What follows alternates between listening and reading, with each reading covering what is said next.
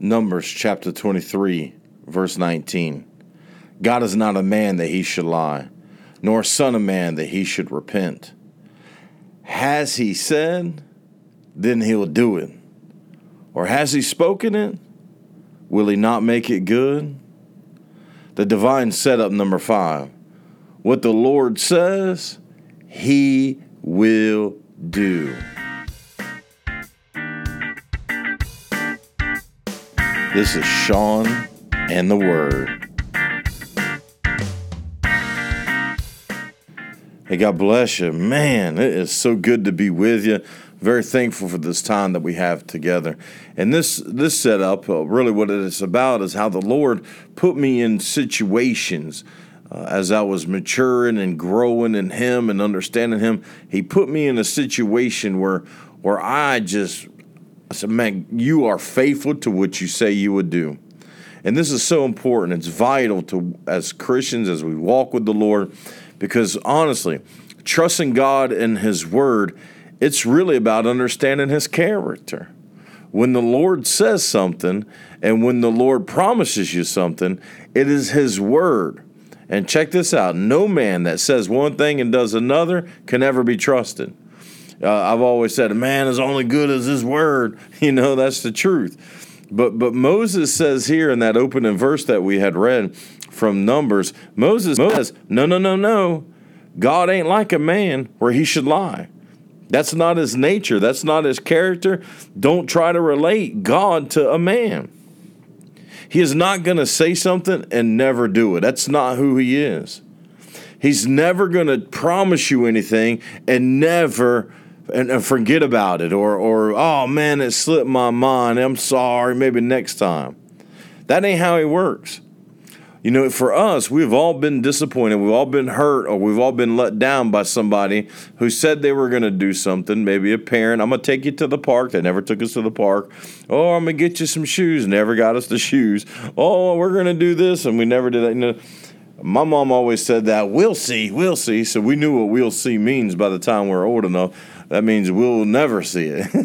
And is this her way of saying no? She struggled with saying no, so she'd throw we'll see out there, meaning she had the desire to do it, but knew she was unable to do it. So instead of saying no, she gave us the we'll see.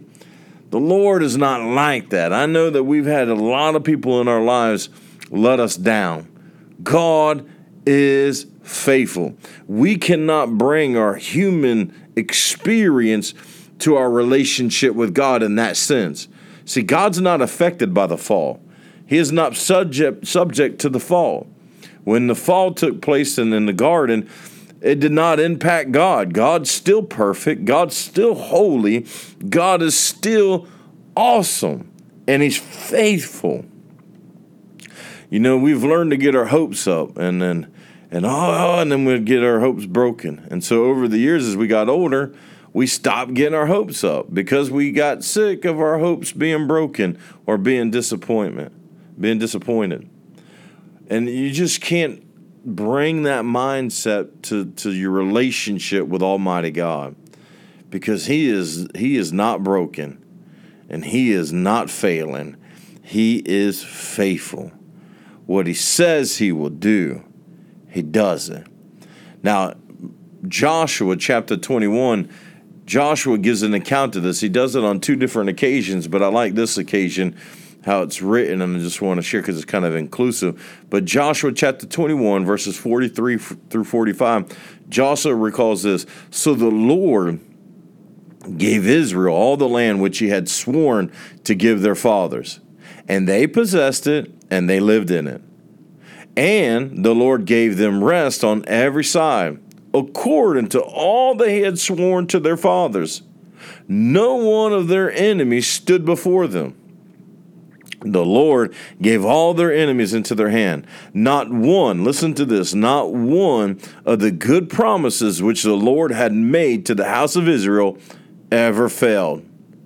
Not one of the promises God made to the house of Israel ever failed.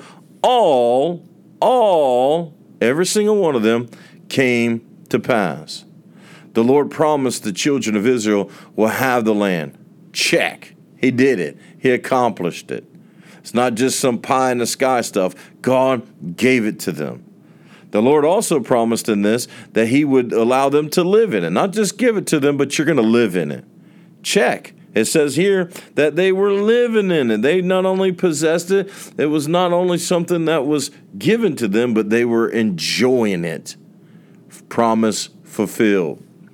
Check this out. He also promised in this statement from the words of Joshua under the influence of the Holy Spirit that God had promised that he would give them rest. Again, check. They had rest on every side, not just on one side, but every side. And then Joshua even adds on top of that, not one of the enemies stood before them, that the Lord gave all of their enemies into their hand.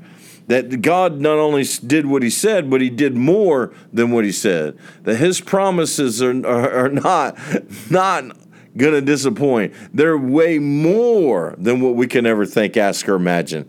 He is good. He's faithful.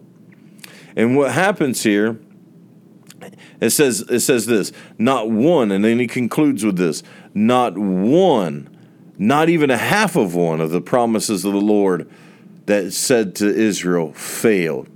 He did not disappoint in one area, nor did he mislead any of them, and he did what he said he would do. He proved that that he does what he says, and what he says he'll do. This is a very godly characteristic, by the way. This is one thing that I really love and I've learned. It's a godly trait to do what you say. If you say you're going to do something, do it. That's a great reflection, a representation of godliness. So check this out. We know that God was faithful to Abraham. We know that God was faithful to Isaac, to Jacob, to all the nation of Israel. We know that God was faithful to bring forth his son, Jesus Christ, as he promised. And we know that God's faithful to the church. But what about you? You know, Jesus said very clearly in John chapter 10, verse 27, that my sheep hear my voice, and I know them, and they obey me. They follow me. So one of the great characteristics about knowing God and being in a relationship with God is that we hear him, that he speaks to us. He speaks to us through his word. He speaks to us through his Holy Spirit, that he has given us promises. He's given us instruction. He's given us details of what he wants for us and where he would have us to go. So what about what God has told you? What about what God has promised you? One of these divine setups that I was telling you about, it happened to me in 2004, January 2004. And what it did is it cemented in my mind and in my spirit that what he says he'll do, he'll do. So as you remember the last testimony that I was telling you about the testimony that ended in December of 2003, how Brother Jim Dixon had said, oh, the youth don't pay tithes, and I really wanted to quit, but I learned to submit to authority. Well, this was in January. It was right after that, and the people of the church, they were really looking to have, they said, oh, Brother Jim, all he does is preach the gospel. Well, praise God. Wish we had more pastors like that today. I said, well, you know, there's got to be more than the gospel. Well, I don't know what else is more than the gospel. I mean, Brother Jim preached the Bible. He preached the gospel. Well, they wanted something other than the gospel, and they thought that would help to kind of weed him out. And so he felt this pressure. And so in January 2004, I would say under depression, discouragement, or whatever, he said, I'm going to retire. He got in front of the church the beginning of January, and he says in June of 2004 would be his last Sunday, and then he's going to retire. And left it at that. And I'm like, man, I was heartbroken. I said, man, I just can't believe that this is happening. Really heartbroken. And the church formed a search committee, a pastor search committee, to begin looking for pastors and who would replace them. And during that time, this is towards the end of January, the Holy Spirit spoke to me towards the end of January 2004. Sean, you're the man. I want you to submit your resume. Now remember, at this time of my life, I had been a youth pastor for almost 2 years. I started a youth group from nothing, and God had grown me supernaturally in those 2 years. Unbelievable. I hadn't had church experience up until 2 years previously. I mean, I wasn't a church goer up until God dramatically saved me, as you remember. I hadn't had any type of training or any type of education. I was still waiting. I was enrolled in community college, waiting to go to the Baptist College of Florida. I mean, I was waiting. I was waiting for that to work out. I was, again, January, I was enrolled again to the community college. And God's like, put your resume in. You're the man. I'm like, okay. I submit. I get in front of the church on the last Sunday in January 2004, and I said, I really feel I'm inadequate, but the Lord showed me David and how David wasn't even considered, that he was a shepherd boy out there with the sheep and wasn't even considered, but yet he was God's man for the job. And the Lord told me that I'm the man, and he wanted me to submit my resume. I said this, and I was doing announcements in the middle of a worship service in front of the whole congregation, and I said that, and I said, well, here is my resume, and I gave it to the deacon, the head deacon at that time that was in charge of the pastor search committee. And he took it. He had this, older gentleman. He had this little smirk on his face, thank you. And that was it.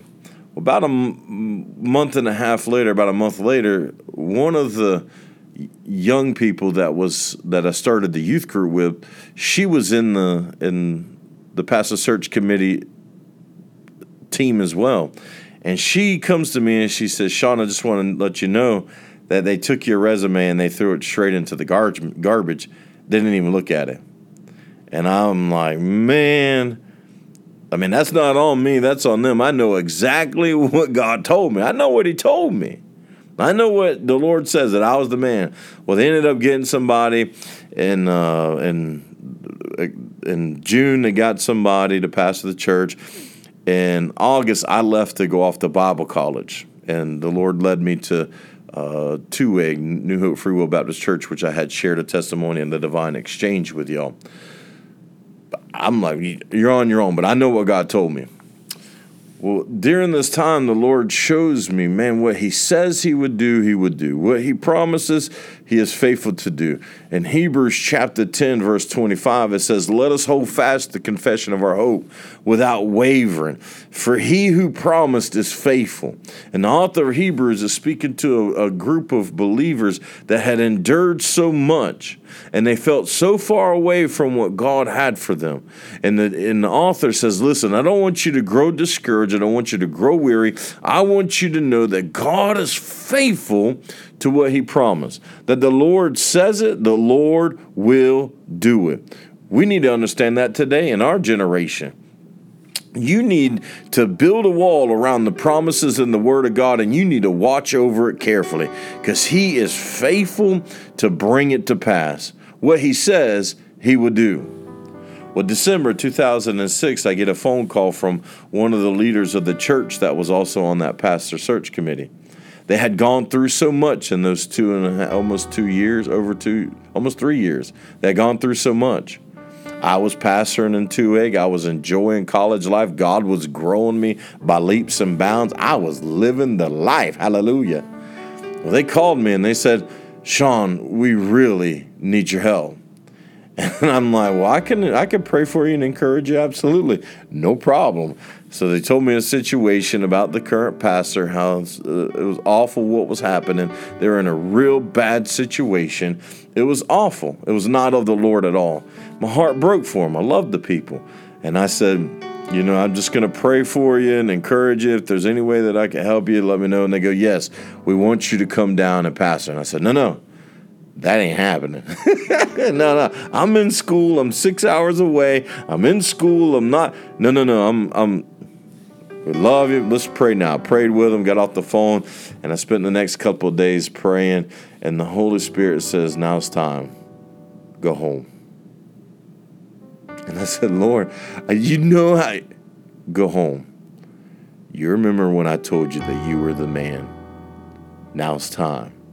Go home. the last Sunday in January of 2007, during the transition from December to the month to January 2007, I stood in front of the congregation in DeLand, Florida at Northside Baptist Church as their senior pastor. Almost exactly 3 years to the day that I stood up there and told them what the Lord had told me, that I was the man.